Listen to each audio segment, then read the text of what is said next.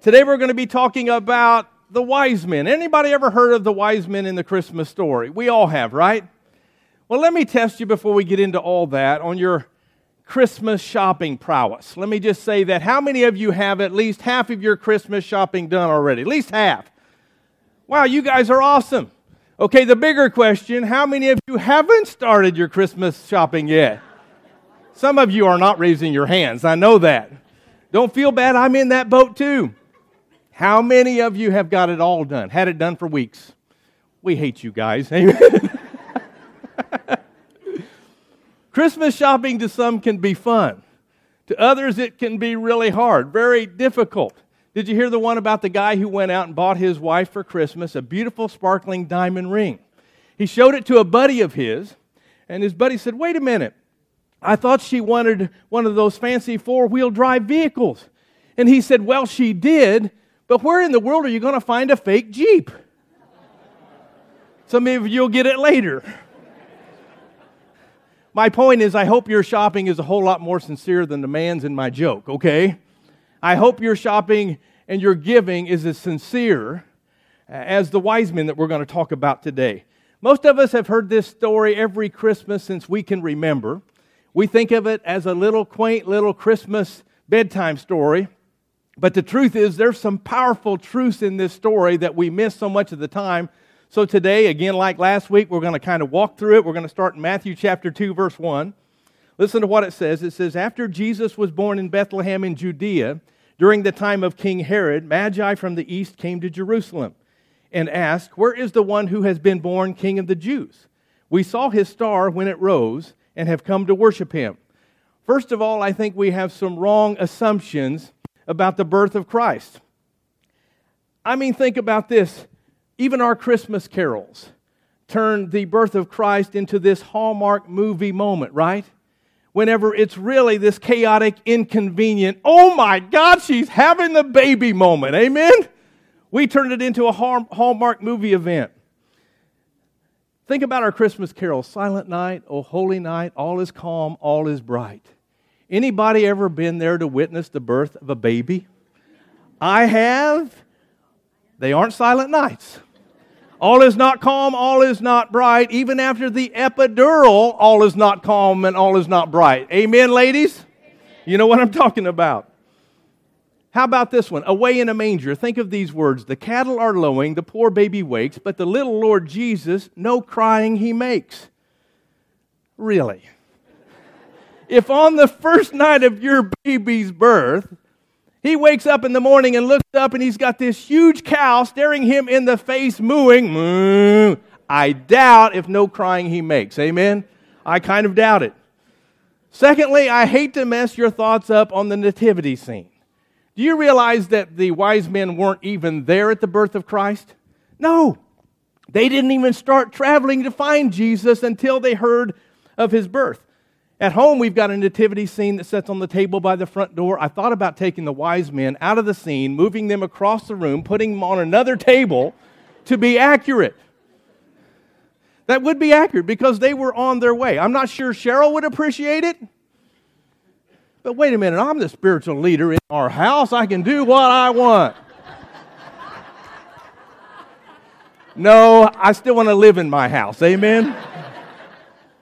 But if you really want to be accurate, why don't we bring the wise men out about June, okay? And have a Christmas Part 2 event, because that would be more accurate. A third thing, we always assume that there were 3 wise men. Isn't that the way you've always thought? Well, the Bible doesn't say there were only 3. The only thing it talks about when it comes to numbers is they brought 3 gifts. The Bible doesn't say there were 3 or 53. But think about this. Would common sense tell you you wouldn't take off on a long, dangerous journey traveling with some great riches if there were only 2 other guys with you? Probably not, because back then there were thieves and robbers along the way just like there are today. In fact, really the truth is, if you're referring to a school of astrologers like these guys were, there probably would have been at least 10 or 12 of them, and I'm going to go as far as to saying they would have been a caravan. They probably would have brought their wife and their children, their servants, maybe a donkey or a mule or 2 or a camel or 2. Plus, it also gives us a little hint in verse 3. It says, "When King Herod heard this, he was disturbed, and all Jerusalem with him." the fact that they were disturbed and troubled a whole city kind of tells me something. 3 guys riding into town on camels probably wouldn't have gotten the attention of the whole city. So I'm guessing it's a bigger group than that. I'm guessing it's a huge group. So who were these guys? Have you ever really thought who these wise men really were? Tradition says they were men of high position from Parthia, actually, from Persia, near the site of ancient Babylon. Remember, Babylon was the place that the children of Israel were exiled to. People like Daniel, remember him, the guy that got thrown into the lion's den? Shadrach, Meshach, and Abednego, the 3 Hebrew children that got thrown into the fiery furnace. I have an idea that they had heard from Daniel, Shadrach, Meshach, and Abednego about the writings of Moses and the prophets. So these magi actually may not have been very orthodox in their faith. They weren't believers, but still they were looking for the coming Messiah. That tells us something. And think about the Old Testament writings of Moses and the prophets. They're full of prophecies about the coming Messiah. One of those prophecies is Numbers chapter 24, verse 17. It says, "A star will come out of Jacob, and a scepter shall rise out of Israel," which means a king is coming. A king is going to be born who's going to rule the whole world, who's going to bring peace on earth, going to bring peace to nations and to the world. These guys, these astrologers, took Numbers 24:17 literally. A star will come out of Jacob, a scepter will rise out of Israel. And so they searched the skies for generation after generation, looking for a sign that the Messiah was coming. And when they saw the star, they rejoiced. And they started following that star, seeking the one that was going to be born King of the Jews. These men were also called magi. Magi, if you think about it, is the root word for magician, right? These guys weren't the guys that were showing up pulling scarves out of their sleeves, rabbits out of hats at Rotary clubs and things like that. No, they were astrologers. Don't think the kooky stargazing club either, because these guys took very serious what they were doing. They actually believed that the stars in the skies predicted the future, actually told of your fate. And even though they were pagan, unbelievers, they were at least aware, and I think this is credit to Daniel, Shadrach, Meshach, and Abednego and people like that, they were aware of the God of Israel. They were aware of this God that they didn't even know. I would say they had an inkling. They had a burning inside that some truth was out there worth packing up stuff, their greatest treasures, taking this long, dangerous journey for. I believe there was something burning in these wise men's hearts that said something is out there and we've got to find it. Something is out there and we've got to go looking for it. Verse 3 again says, "When King Herod heard this, he was disturbed and all Jerusalem with him." Let me give you a little background on Herod. I don't know if you know anything about King Herod, a king of Israel, but he was the worst of the worst. I mean, he was the worst tyrant kings, one of the worst tyrant kings that Israel had ever had. I'll just go ahead and say it. He was psychotically paranoid about losing his power, losing his position, so much so that he had his wife killed because he thought she was conspiring against him. A little bit later, he had his wife's mother and her brother killed, and a little time after that, he had 3 of his son's sons, which would have been his grandsons, killed for the same reason. And get this, when he was inaugurated as king, he invited all of the family enemies to the palace for a feast as a show of peace. And on their way home, he had them ambushed and killed. Nice guy, right? One of the worst things he did, think about this, when he was on his deathbed, he ordered that dozens of other noblemen in his own country would be executed at the same time that he died. Why did he do that? Because he knew if he was the only one that died, no one would mourn. Because they all hated him so much. So he thought, if I get these other guys to mourn, get these other guys to be killed, people will be mourning for them and I can kind of get in on the action. He cared nothing for anything but himself. Look at verse 4. When he had called together all the people's chief priests and the teachers of the law, he asked them where the Messiah was to be born. "In Bethlehem in Judea," they replied, "for this is what the prophet," and they're talking about Micah, "has written. But you, Bethlehem, in the land of Judah, are by no means least among the rulers of Judah, for out of you will come a ruler who will shepherd my people Israel." Now, you'd expect the next verse to read all the scribes, all the religious leaders, packed everything they had and hightailed it for Bethlehem to find Jesus, right? Nope. Didn't happen that way. The religious people weren't even looking for Jesus. Sounds a little bit like a lot of people today. Amen? Verse 7. Then Herod called the Magi secretly and found out from them the exact time the star had appeared. He sent them to Bethlehem and said, "Go and search carefully for the child.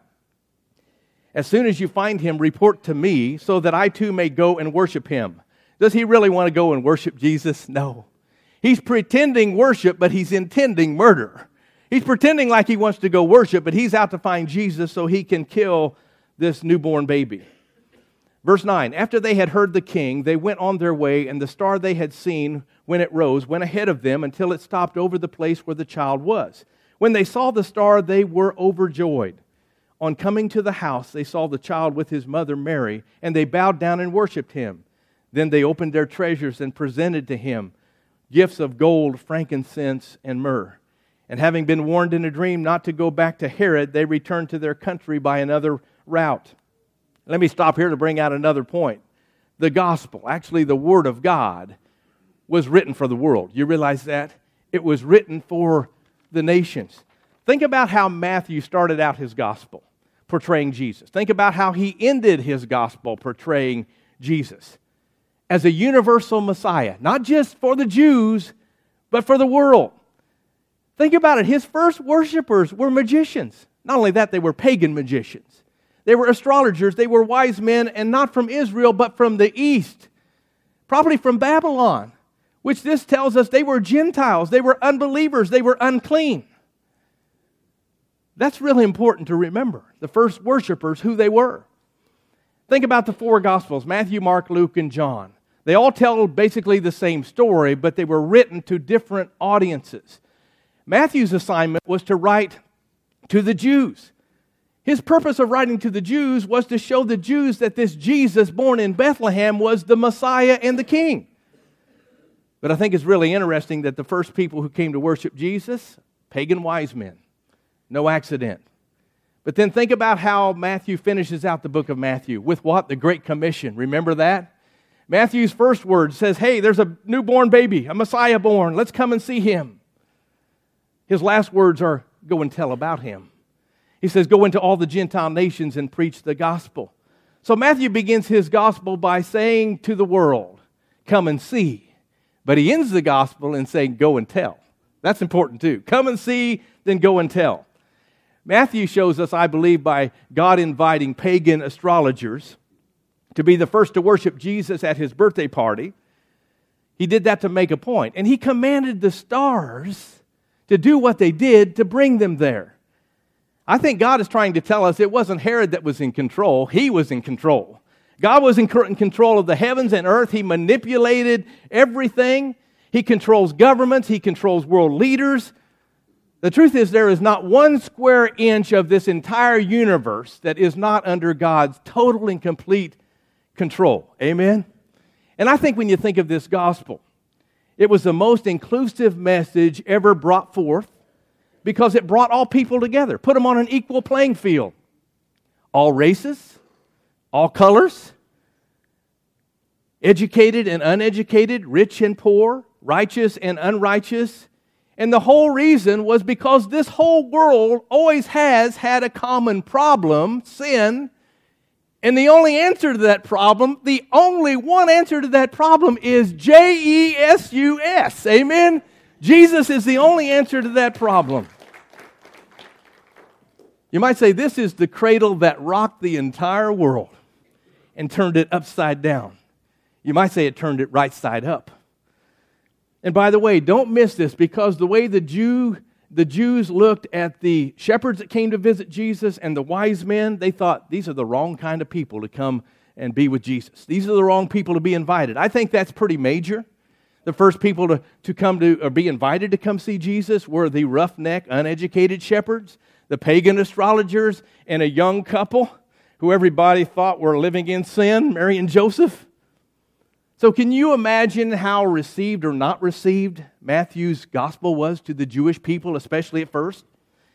And one more thing as we get toward closing. This story has to teach us. Look what it says in verse 13. When they had gone, an angel of the Lord appeared to Joseph in a dream. Get up, he said, take the child and his mother and escape to Egypt. Stay there until I tell you, for Herod is going to search for the child to kill him." So he got up, took the child and his mother during the night, and left for Egypt, where he stayed until the death of Herod. And so was fulfilled what the Lord had said through the prophet, "Out of Egypt I called my son." See how God orchestrated all that? Look at verse 16. When Herod realized that he had been outwitted by the Magi, he was furious.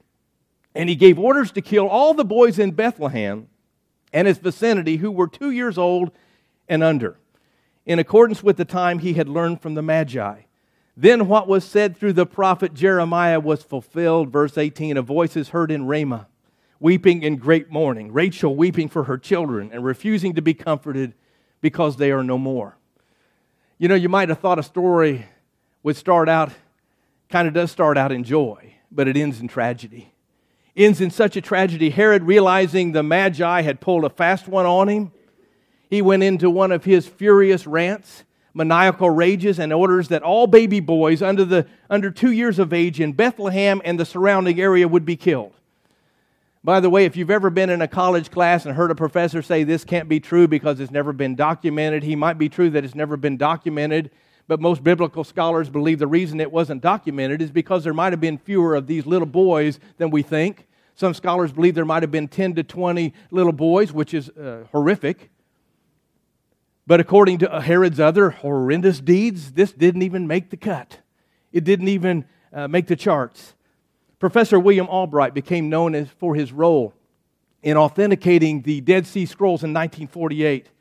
He was also a professor and a dean of American archaeology in Israel at the time, and he concluded that Bethlehem was only about the size of a town of Camargo or less, 300 people or so. And his conclusion was there could have been as few as 7 or 8 little boys that were killed, which is still horrible. A lot of other scholars disagree, saying it had to be 10 to 20, maybe even 30. My thought is whether it was 30 or 1, it was horrible. But on one hand, you've got this horrible news that babies are being murdered in Bethlehem. But on the other hand, at the same time, you have this awesome news that a king has been born. A king has been born to bring us hope. A king has been born to deliver us from our sin. A king has been born to make everything that's been wrong, to make it right. A king who would reverse the curse of sin and death. And the good news is Herod didn't control any of that. Herod didn't have the last word. The new king had the last word. And not only did he have the last word, he has the last word today, tomorrow, and forever. And his name is Jesus. Amen? He has the last word. I believe one day God is going to take all that the Herods in our life have meant for evil, and He's going to turn it over for good. He's going to take all that evil and turn it back for good. And the joy of that moment, I believe with all of my heart, will take away the pain and the hurt that maybe we've had in our hearts and our lives for a long time, where it just dissipates like a puff of smoke. It's like a woman in labor forgets her pain as soon as that baby is born. The Bible says death is swallowed up in victory. Amen? And I love the scripture in Revelation 21 verse 4 says, "And He will wipe away every tear from their eyes. There will be no more death or mourning or crying or pain, for the old order of things has passed away." Hallelujah to the Lamb of God. Amen? Chains are going to be broken. Chains were broken when Jesus came to this earth, born in a manger. Oppression ceased. Oh, we still go through everyday struggles. But He gave us the victory the moment He was born. He was born in a manger. But He didn't stay a baby in a manger. He rose to be a conquering king today and forever. Jesus is on our side. Do you know that Jesus is on your side this morning? He's on my side. He's my strength. He's my help. I don't care if the world is falling apart on the right, on the left, behind me, in front of me. Jesus is still Jesus. Jesus is still Lord. Jesus is still King. So when Jesus was born, He brought absolute hope. He brought a new day. He brought the dawning of a new day that we could trust in Him.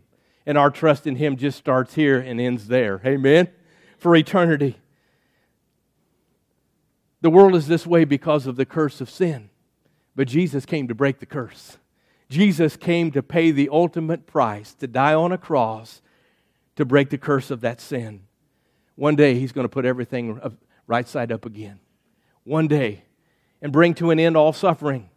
Think about it. Those we lost in tragedy are going to be brought back in victory. Amen? They may have been lost in tragedy, but they're going to be brought back in victory. That's powerful. That's Jesus. So my big question to you this morning is, have you ever really, and I want you to think about this, have you ever really gotten the depths of the Christmas message? Have you ever really gotten it? I believe this text I've read from today shows us that those that will seek Jesus will find Him. Those that will seek Him will find Him. Matthew's writing his gospel to the Jewish people, telling them that this Jesus, born in a manger, is going to grow up to be the King of Kings and Lord of Lords. And what he's saying, I believe, to these religious people or to the Jewish people is, hey, don't be like the religious leaders. Be more like the pagan magi. Think about that. Don't be like the religious leaders that are ignoring Jesus. Think about these pagan magi that had something burning in their heart, because wise men still seek Him. These wise men had anticipated Jesus coming for a long time, and when they saw the sign, it wasn't long before they were on the road. Their bags were packed, and after a few months, they found Him. Reminds me of what God said in Deuteronomy 4:29. He says, if you seek me with all your heart, He doesn't just say be casual about it. He says, when you seek me with all of your heart, you will find me. Today, if you really want to know Jesus, if you go seeking for Him, just like the magi, just like the shepherds, I guarantee you're going to find Him, because that's a promise He makes to every one of us. There are a lot of us going through this life today, I think, that are like the magi, people who are hungry for something that only Jesus can satisfy. These magi believed there was something out there worth living for, even worth dying for. So they went looking for it. They were seekers. Are you hungry enough this morning to become a seeker if you're not already? Are you hungry enough to become a seeker? Because if you'll seek Jesus with all your heart, you're going to find Him. So are you looking for something this morning to fill the void in your heart, in your life? There are a lot of things that this world offers all around us to try to fill up that void. But there's only one thing that's really going to fill it. There's only one thing that's really going to last. And I believe God did this on purpose so that our hearts would be drawn to Him as the solution. And He sent His Son, didn't He? He sent His Son to live a perfect life on this earth, to die on the cross, to be raised from the dead, to bring forgiveness, fulfillment, and peace. And guess what? That was a gift. You know what our part is? Receiving that gift.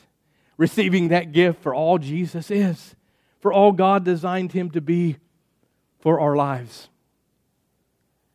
The last thing we find out from the Magi is that wise men still worship Him. It says in Matthew chapter 2:11, the Magi bowed down and worshiped Jesus as soon as they saw Him. They didn't wait. In fact, they even told Herod, if you remember the story, that their whole purpose for going to see Jesus was to worship Him. And remember the shepherds, when they returned from their visit with Jesus, newborn Jesus?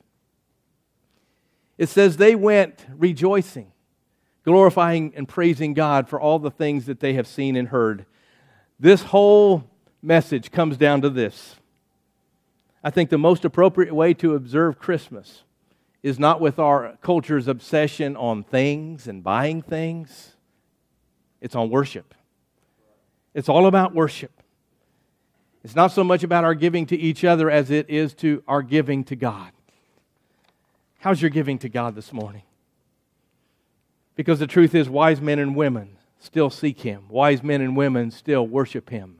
And my prayer for this whole church is that we'll be a church full of men and women, wise men and women that are seekers, that are willing to step out there and say, God, I'm going to seek You with all of my heart. I'm going to give You everything I have because You gave me everything You had. I pray that's your heart's cry this morning. And let me ask you a question that I wish I had time to hear every one of your answers to. What began your journey with Christ? Has it even began yet? And what led you to Jesus? If you're not sure how to answer that, remember there was a baby born in a manger, not just a baby, but a Savior for the world. As I said, became the gift of gifts. And He made it so easy for us. All we have to do is receive Him. So if you've never received this King of Kings and Lord of Lords, don't you dare leave this place today without coming up to me and say, I need Jesus. I'll pray a prayer with you and He'll write your name down in the Lamb's Book of Life. This whole Christmas story gets too watered down so much of the time. It's all about a simple message. Come to me. Come to me. Come and see and go and tell. Amen. Could you stand to your feet this morning? Could you bow your hearts in prayer? Father God, I thank you for your presence in this place today. Lord God, we are so thankful that when you sent your Son Jesus into this world, you sent Him to be our Savior. You sent Him not only for the Jews, but you sent Him for all of us, for the world. You sent Him to save the world.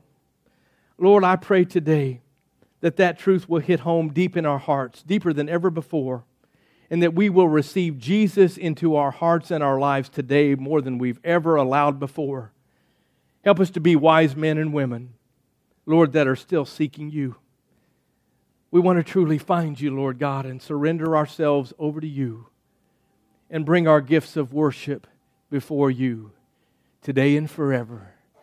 I pray, Lord God, that our hearts would be like those wise men, that when we see Jesus, we'll fall down on our knees and we'll worship you, that we'll honor you, that we'll bless you for all that you blessed us with. In the name of Jesus Christ. And everyone said, amen. God bless you all. Thank you for your crazy outfits and everything today. Go and tell. God bless you.